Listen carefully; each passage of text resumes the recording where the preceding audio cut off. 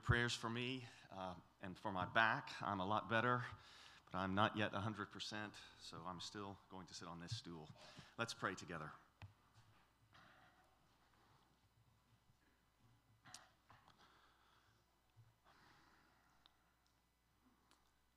Father, we pray that you would come among us and cause us, Lord, to experience you in such a way that we fear you as we should. Lord, we pray that you would cause us to know you. We pray that you would cause wisdom to enter into our hearts. Cause us to know that our Creator is altogether righteous. Cause us to know that we have no grounds for thinking that you will not keep your word. And Lord, so convince us that you will punish wrongdoing, that you will call sinners to account, that we are more afraid of you and more afraid of transgressing and incurring your wrath than we are desirous of some forbidden fruit. Lord, we ask that you would cause us to live like we fear you. And with this fear, Lord, we pray that you would cause a love to abound that gives us that joy unspeakable and full of glory, because though we do not see Jesus now, we believe in him and we hope in him. Lord, we ask that you do these things for the glory of your great name, by the power of the Holy Spirit, in the name of Christ our Lord. Amen. I would invite you to open this morning to Exodus chapter 14, and we'll be looking at this glorious chapter. As you turn there, I would remind you of what Job 28:28 says. Job asserts there, "Behold, the fear of the Lord, that is wisdom, and to turn away from evil is understanding." To illustrate this, I want to tell you just a brief story about our dog, Henry. Maybe you've met our orange-colored Vizsla dog that is such a delight to us.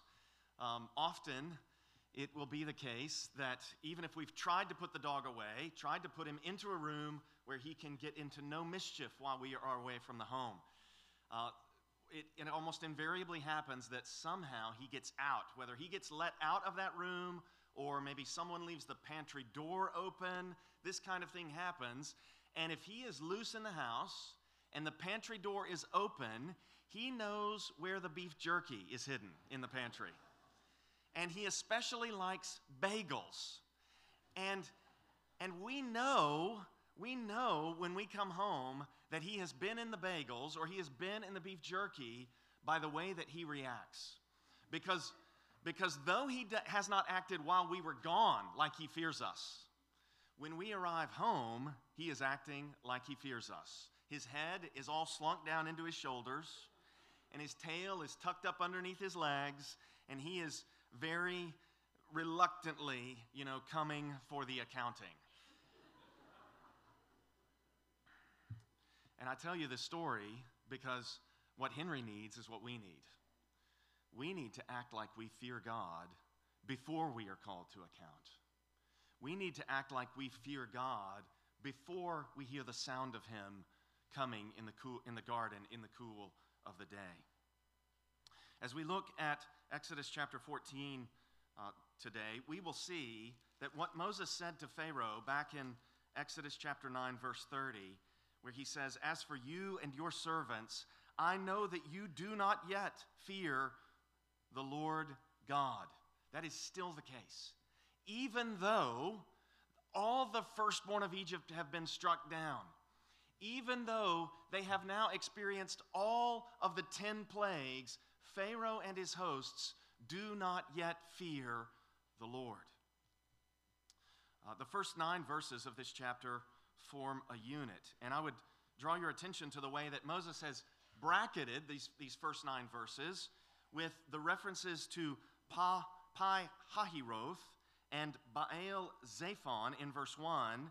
And then if you look at the end of verse 9, you see again a reference to the people of Israel being encamped by the sea by Pi-hahiroth in front of Baal-zephon. So we have these first 9 verses, and in these first 9 verses, the Lord is going to declare his intention for this situation. He intends to get glory over Pharaoh. And before we start into this, let me just say that we might respond to this by saying, is it right for the Lord to set Egypt up in this way? Is it right for him to create almost like a mousetrap for the Pharaoh, which is what he's going to do?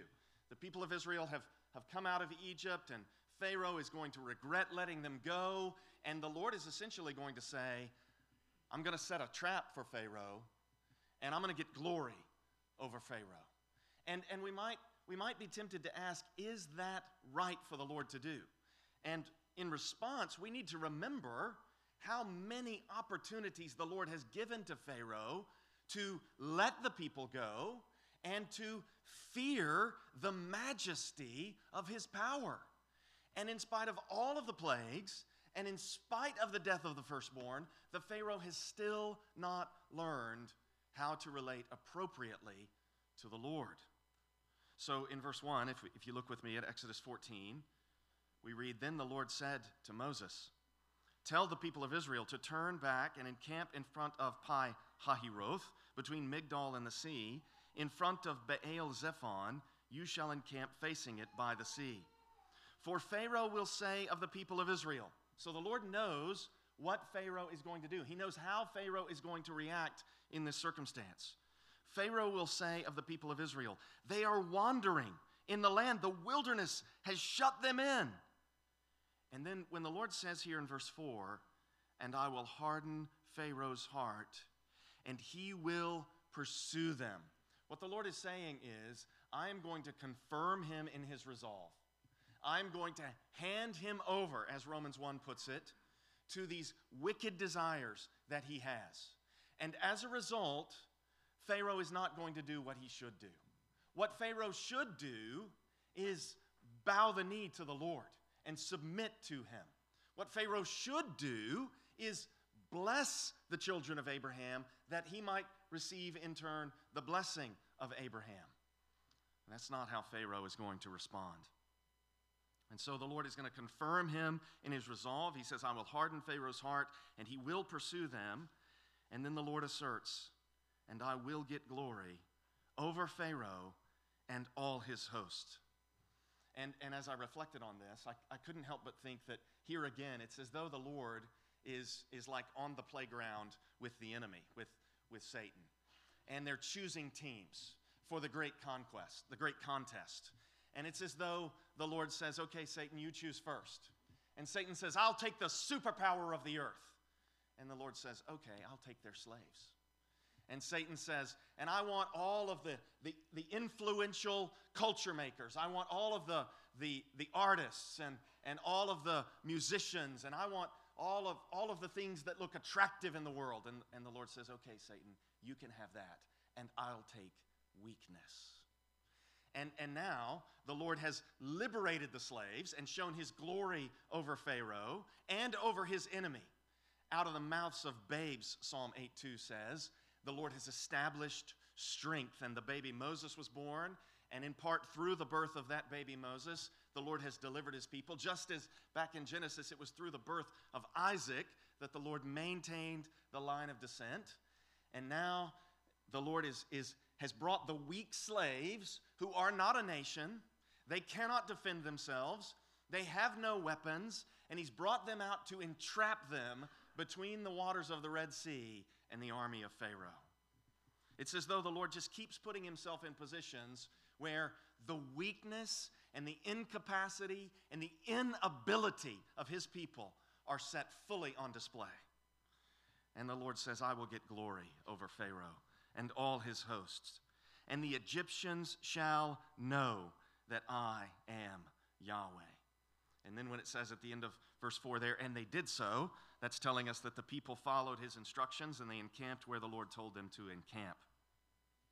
Verse 5, when the king of Egypt was told that the people had fled, the heart of Pharaoh, the mind of Pharaoh, and his servants was changed toward the people. Incidentally, that phrase, the heart of Pharaoh was changed, it's almost as though that could be rendered, his heart was overthrown. And it's actually the same phrase that's used in 1 Samuel chapter 10 with reference to Saul. When Saul, the Spirit comes upon him and his heart is overthrown after Samuel has given Saul these signs. So I don't think this means that Saul was converted, nor do I think it means that Pharaoh was converted. I think it means his heart was overthrown and he's now going to pursue the course that the Lord has for him. They said, "What is this we have done, that we have let Israel go from serving us?" Now, Pharaoh at this point needs a wise counselor. He needs someone to say, "What do you mean, what is this we have done? This is not what we did. This is what Yahweh did. Don't you remember how he fought against us? Don't you remember those plagues? Look at the graves. Look at the dead bodies that we're yet to bury. We don't need to mess with these people." But all too quickly they've forgotten. What is this we have done, that we have let Israel go from serving us? So he made ready his chariot and took his army with him and took 600 chosen chariots and all the other chariots of Egypt with officers over all of them. And the Lord, verse 8, does exactly what he said he was going to do in verse 4. The Lord hardened the heart of Pharaoh, king of Egypt. I mean, perhaps as the preparations are being made, Pharaoh begins to have second thoughts. Maybe this isn't such a good idea. We were trying to keep those people enslaved, and all those bad things kept happening to us, and all the firstborn of Egypt are now dead. Maybe we should just let those people go. And the Lord hardened the heart of Pharaoh, king of Egypt, and he pursued the people of Israel while the people of Israel were going out defiantly. The Egyptians pursued them, all Pharaoh's horses and chariots and his horsemen and his army, and overtook them. And then here's that bracket back with verse 1, encamped by the sea by Pi-hahiroth in front of Baal-zephon. And if you sort of analyze this passage, you've got the geographical references to Pi-hahiroth, and then you've got the references to the Lord hardening Pharaoh's heart, and then you've got the Lord's intention, I'm going to get glory, set next to Pharaoh's intention, I'm going to go get those people back. So in that first unit, we see that Pharaoh does not yet fear the Lord, not like he should. And as I was reflecting on Pharaoh's response to this, Psalm 29 verse 1 came to mind. Psalm 29 verse 1 says, "He who is often reproved, yet stiffens his neck, will suddenly be broken beyond healing." And so I want to plead with everyone here, don't stiffen your neck in response to the continual reproofs of the Lord. He who is often reproved yet stiffens his neck will suddenly be broken beyond healing. We're going to see later in the passage that the Egyptians are going to realize the Lord is fighting for Israel, and they're going to try to flee. And it's too late. It's too late for them at that point. This morning, it is not too late for you. If you have been stiffening your neck, if you have been resisting the work of the Holy Spirit in your life, leading mercifully, the Lord kindly, graciously leading you to repentance, and you've been steeling your resolve against that pull of the Lord, let me encourage you to quit. Let me encourage you to give in to the Lord. Don't harden your heart like Pharaoh. If you harden your heart like Pharaoh, you will find the Lord hardening your heart and giving you over to a breaking that is beyond remedy. In verses 10 through 15, we see that the people of Israel do not yet fear God. And you might think to yourself, well, it looks like the ESV groups verses 10 through 14 together. And I think that verses 10 through 15 should be grouped together because in verse 10, when Pharaoh drew near, the people of Israel lifted up their eyes, and behold, the Egyptians were marching after them, and they feared greatly, and the people of Israel cried out to Yahweh. And then look down at verse 15. Yahweh said to Moses, why do you cry out to me? And then when it says, tell the people of Israel to go forward, they could render that, tell the people of Israel to march, because the same word used to render the Egyptians marching in verse 10 is used with reference to the people of Israel being told to go forward there in verse 15. So I think there's a bracket around the crying out and the marching around this unit, verses 10 through 15. So imagine yourself in the Israelites' position, knowing what you know now. You know how the story ends. And you look that way and you see the Red Sea. And you look that way and you see the army of Pharaoh. Knowing what you know now, wouldn't you be ready to talk like Joshua and Caleb are going to talk on a later occasion? You remember they send the spies into the land, and the 10 of the spies come back with a bad report. And Joshua and Caleb, they talk like believers. They talk like people who fear the Lord. They say, the Lord is with us. He's promised to give us the land. Nothing can stand in our way. It doesn't matter that there are giants in the land. It doesn't matter that we look like grasshoppers in their sight. The Lord is with us. And if you knew how this story ended, wouldn't you be ready to say to Israel, He didn't bring us out here to kill us in the wilderness. He's about to do something stupendous. He's about to do something even more impressive than the plagues that we've just witnessed. Don't you remember how He got us out of Egypt? We were slaves. We had no power to free ourselves. I think that's how, knowing how the story ends, I think that's how we would want to talk.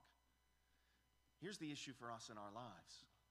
In our lives, we are often going to find ourselves in positions just like this, with the Red Sea on one side and the army of Egypt on the other. And we're not going to know the end of the story.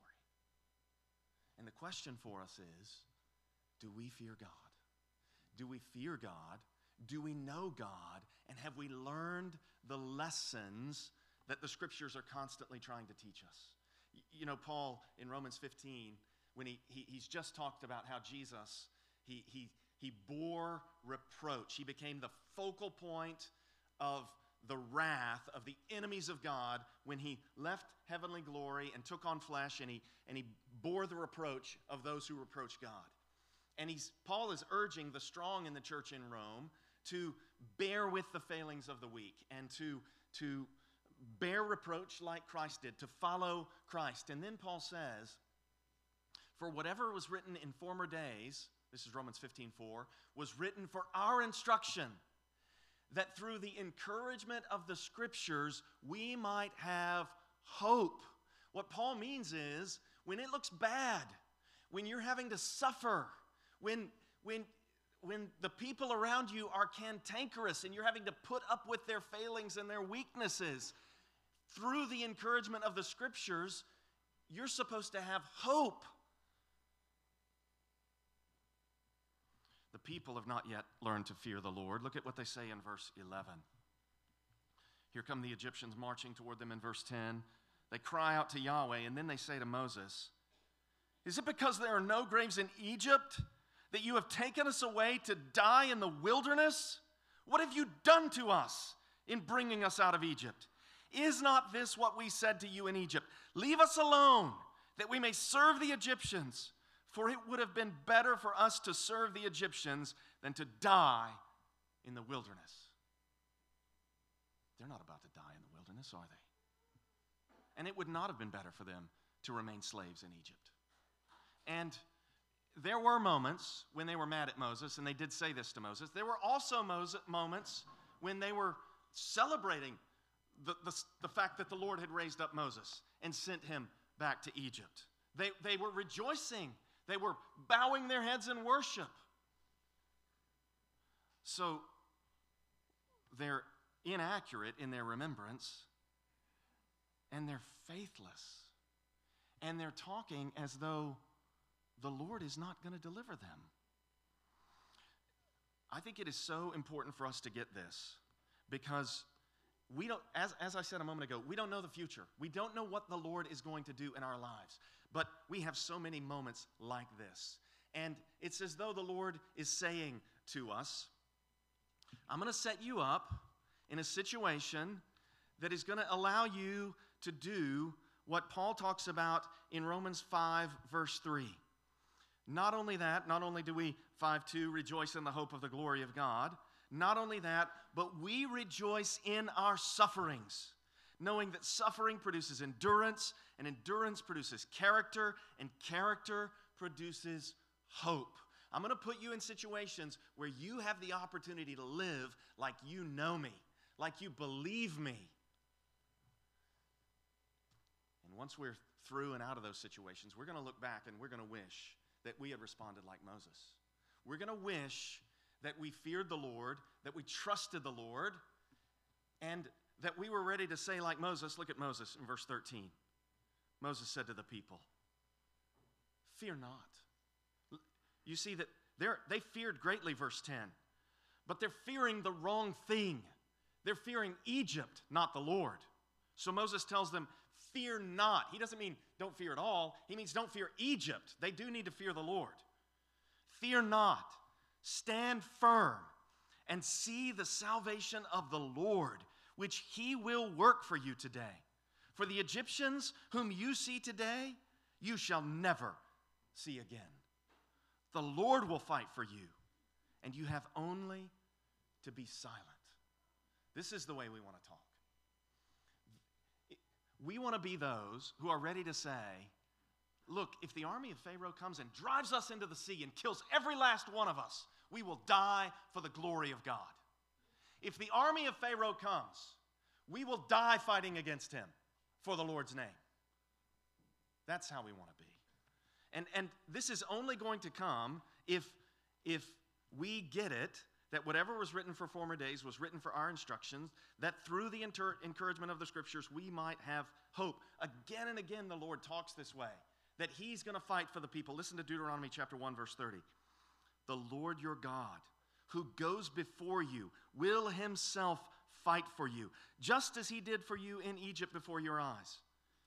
Deuteronomy 3, verse 22. You shall not fear them, for it is the Lord your God who fights for you. There are so many statements like this. Psalm 118, verse 6. The Lord is on my side. I will not fear. What can man do to me? And then you know Romans 8:28. This is where this is all building. He's working everything together for the good of those who love him and are called according to his purpose. But also 8:31. What then shall we say to these things? If God is for us, who can be against us? This is how we want to respond to all these opportunities to boast in the hope of the glory of God in the midst of our afflictions. We want to walk like people who have heard Jesus say, do not let your hearts be troubled. Trust in God. Trust also in me. Verse 15, the Lord said to Moses, why do you cry to me? Tell the people of Israel to march, to go forward. Now this next unit, in verses 16 through 23, this is going to contain this miraculous event when Moses is going to lift up his staff and the waters are going to part. So verse 16, the Lord says to Moses, lift up your staff and stretch out your hand over the sea and divide it, that the people of Israel may go through the sea on dry ground. Moses has never seen anything like this before. Moses has not heard the story. Moses is given what amounts to an absurd command. This is absurd. Lift up your staff and divide the sea. Moses has to obey that command by faith. If Moses leans on his own understanding and thinks to himself, well, that's not going to do any good to lift up I can't divide the sea by lifting up my staff. Come on, nobody divides the sea. Nobody does this. It's not going to happen, is it? It's only going to happen if Moses believes and obeys. The Lord continues in verse 17, again, and I will harden the hearts of the Egyptians so that they shall go in after them, and I will get glory over Pharaoh and all his host, his chariots, and his horsemen. And the Egyptians shall know that I am the Lord when I have gotten glory over Pharaoh, his chariots, and his horsemen. You notice it's not, the Egyptians will know, Moses, how faithful you are. Or the Egyptians will know, Moses, how powerful your staff is. Or the Egyptians will know, Moses, how significant this people. No, it's not about that at all. The Egyptians are going to see the glory of God. And then verse 19, this is beautiful. It says, then the angel of God, who was going before the host of Israel, moved and went behind them, and the pillar of cloud moved from before them and stood behind them.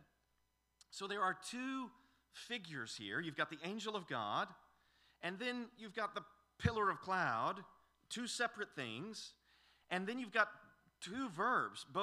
They're both described as moving. The angel of God moved, and the pillar of cloud moved and stood behind them. And, Moses, he doesn't have, at that point in salvation history, a full revelation of the Christian doctrine of the Trinity. But I think that the Holy Spirit has inspired Moses such that he has written up this account so that we can naturally understand that this angel of God and this pillar of cloud, it's relatively easy to identify God the Father and God the Son and God the Holy Spirit. And Jude is going to say that Jesus led a people out of Egypt. So it seems that Jesus was present with the people, leading them out of Egypt. And so God is present with the people. And these two figures, the angel of God and the pillar of cloud, moved from before them and stood behind them, verse 20, coming between the host of Egypt and the host of Israel. And there was the cloud and the darkness, and it lit up the night without one coming near the other all night. Earlier in the service, in our call to worship, we all said together the words of Psalm 34, verse 7. You don't have to turn there, but if you'd like to stick a finger in Exodus 14 and look at Psalm 34, I think that it is profound what David says here. David says, the angel of Yahweh encamps around those who fear him and delivers them. And I think he has in mind Exodus 14, verses 19 and 20. But notice that David is not saying something like, the angel of the Lord encamps around someone really important in salvation history like Moses, or someone really important like David. No, he says, the angel of the Lord encamps around those who fear him. And it's as though David is saying, let me take this narrative and let me apply it to everyone who fears the Lord. And everyone who fears the Lord can be confident that the angel of the Lord is going to encamp around them and deliver them on the basis of Psalm 34, verse 7. So it's remarkable to me how David, it's as though he says to all the people of God, this can be yours. This experience that Israel had coming out of Egypt, this can be your experience. Well, how do I access it? Fear the Lord. The angel of the Lord encamps around those who fear him and delivers them.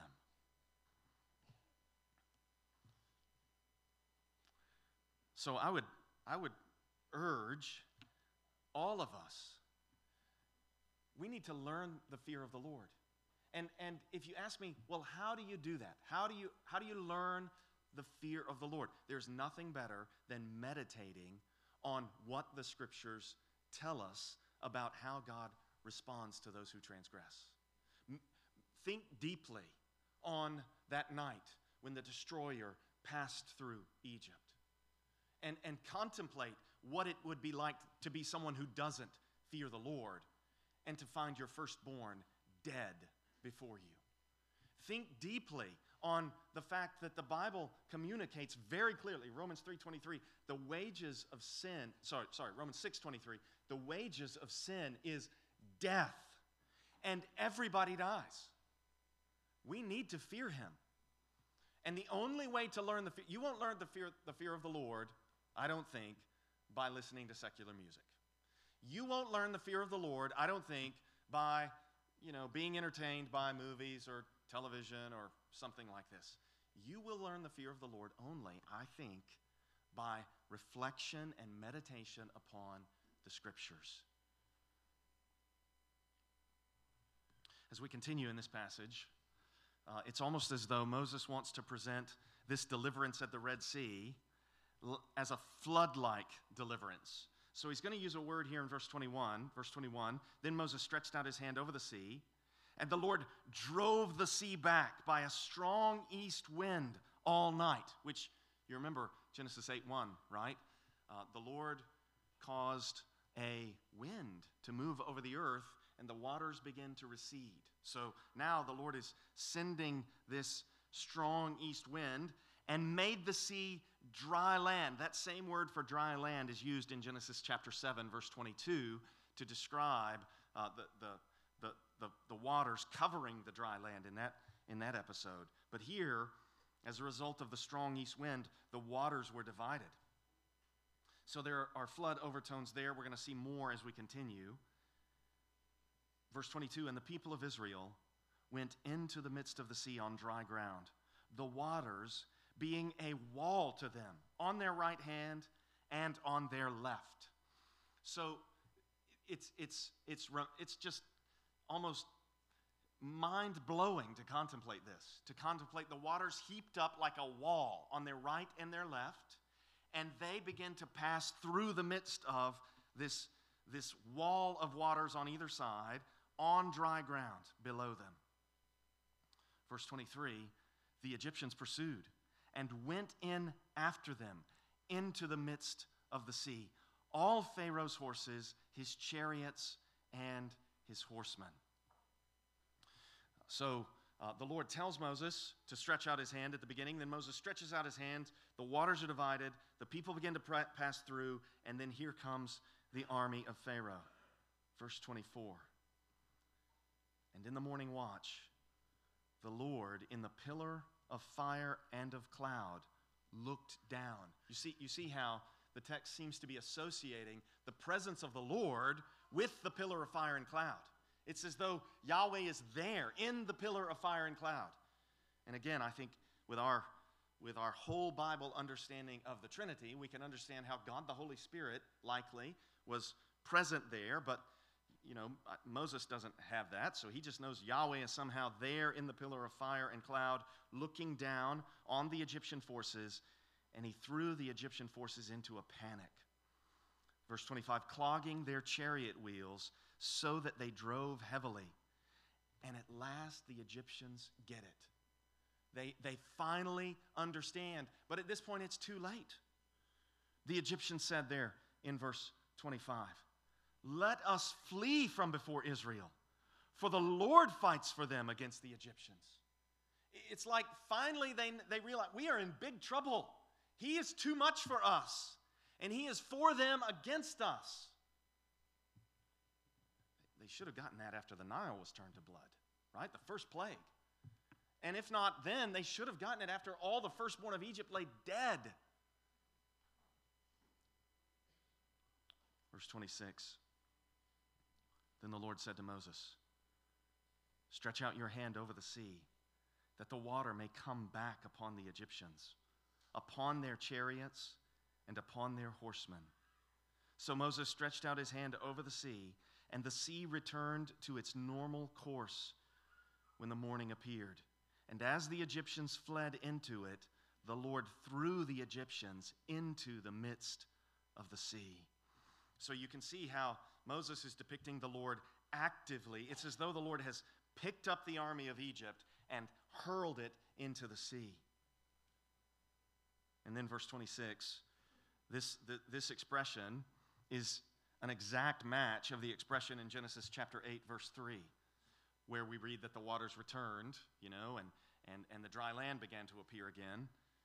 Here, Moses, I think, communicating that there are these points of contact, these similarities between the way that Noah and those with him on the ark were delivered through these waters of judgment in which all their contemporaries died.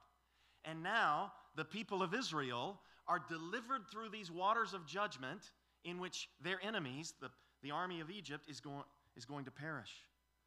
So the waters returned, and then the next word, and covered, that's the exact same word used in Genesis chapter 7, verse 20, to describe the waters covering all the high mountains. The waters returned and covered the chariots and the horsemen of all the host of Pharaoh that had followed them into the sea. Not one of them remained. And it's because of things like this that in the New Testament we read in 1 Peter chapter 3 that the flood of Noah is like a type of Christian baptism. And it's because of things like this that Paul will say in 1 Corinthians 10 that the people of Israel were baptized into Moses at the cloud and in the sea. They were baptized into Moses. What is being communicated here? Well, I think as I often say when people are baptized here, it's as though the waters are symbolizing God's wrath upon his enemies. And when he brings his people through the floodwaters of his wrath and brings them out alive, it's like what happens when someone is united to Christ by faith. Someone turns away from their sin and trusts completely in Jesus as Lord and Savior. And because Jesus was baptized in the floodwaters of God's wrath when he died on the cross, Jesus said as he approached the cross, I have a baptism to undergo. Because he was baptized in the floodwaters of God's wrath, his experience of that wrath counts for us. And that is what is depicted when someone who is united to Christ by faith obeys Christ and goes under the waters of baptism, buried with him in baptism, and then is raised up out of those waters to walk in newness of life. This is why Paul and Peter are talking this way, because I think Moses means to connect the flood and the Red Sea, and on both occasions, God's people are saved through waters of wrath that killed their enemies. So if you're here this morning and you're not a believer in Jesus, there is a great opportunity open before you. There's an opportunity for you to turn away from your sin, for you to place your hope in Christ, place all your faith in him, and to have it such that his experience of God's wrath counts for you, which means that no wrath remains for you. It means that you are free. You are declared righteous. So the waters returned, verse 28, and covered the chariots and the horsemen of all the host of Pharaoh that had followed them into the sea. Not one of them remained. No sinner will escape God's justice.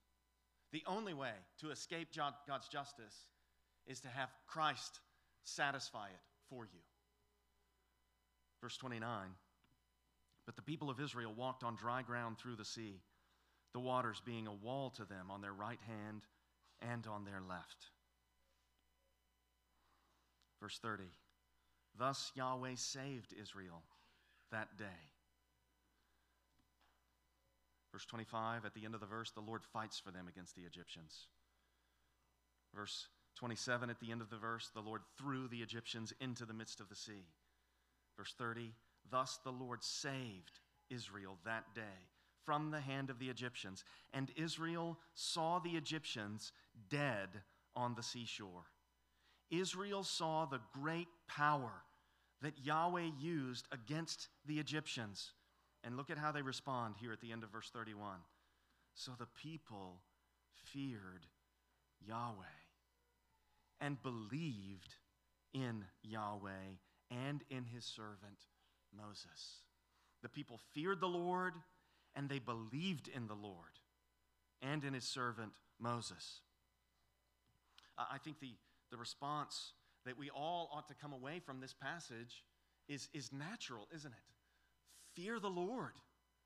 Believe the Lord. And believe in his servant. And the role that Moses plays here is a role that will be picked up and played by other characters across the Old Testament until the one comes to whom they all point. And that's the servant of the Lord that we're to believe in. We want to fear the Lord, believe the Lord, and believe the servant, the Lord Jesus. And we must do it before it's too late. We don't want to be those who we come to church on Sunday and we say, oh yeah, we fear the Lord. We fear the Lord. But then when temptation comes, we essentially declare, I'm not afraid of him. He's not a danger to me.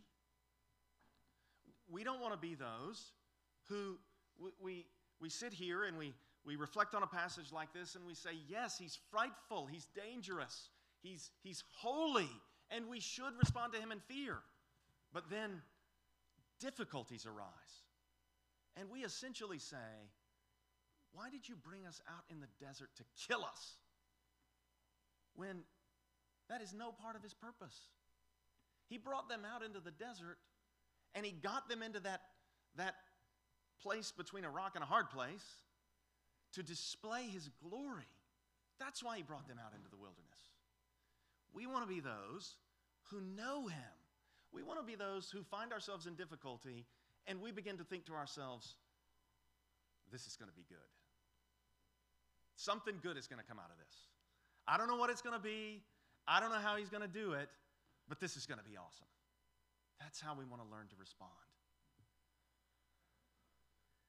So the people feared the Lord, and they believed in the Lord and in his servant Moses. Let's pray together.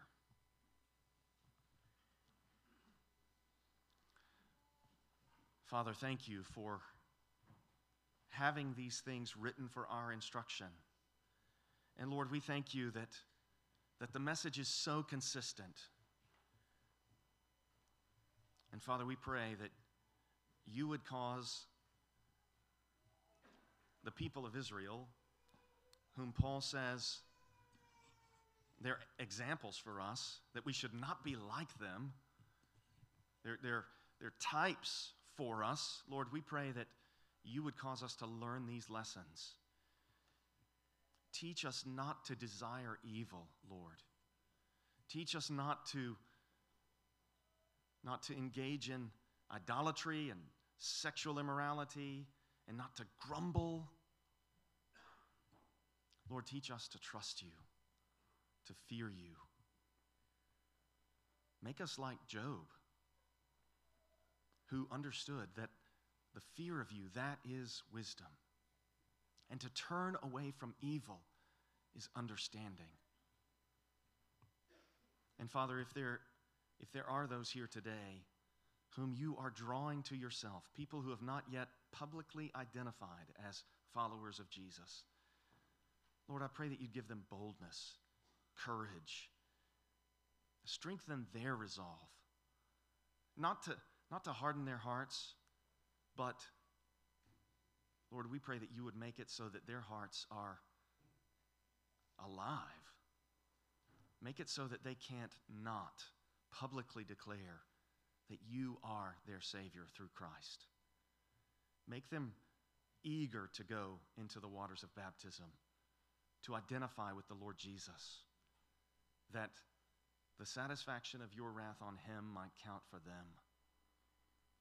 Lord, we love you, and we thank you for the account of this glorious passage of Israel through the Red Sea. Help us to sing now like the saved. We ask this in Christ's name. Amen.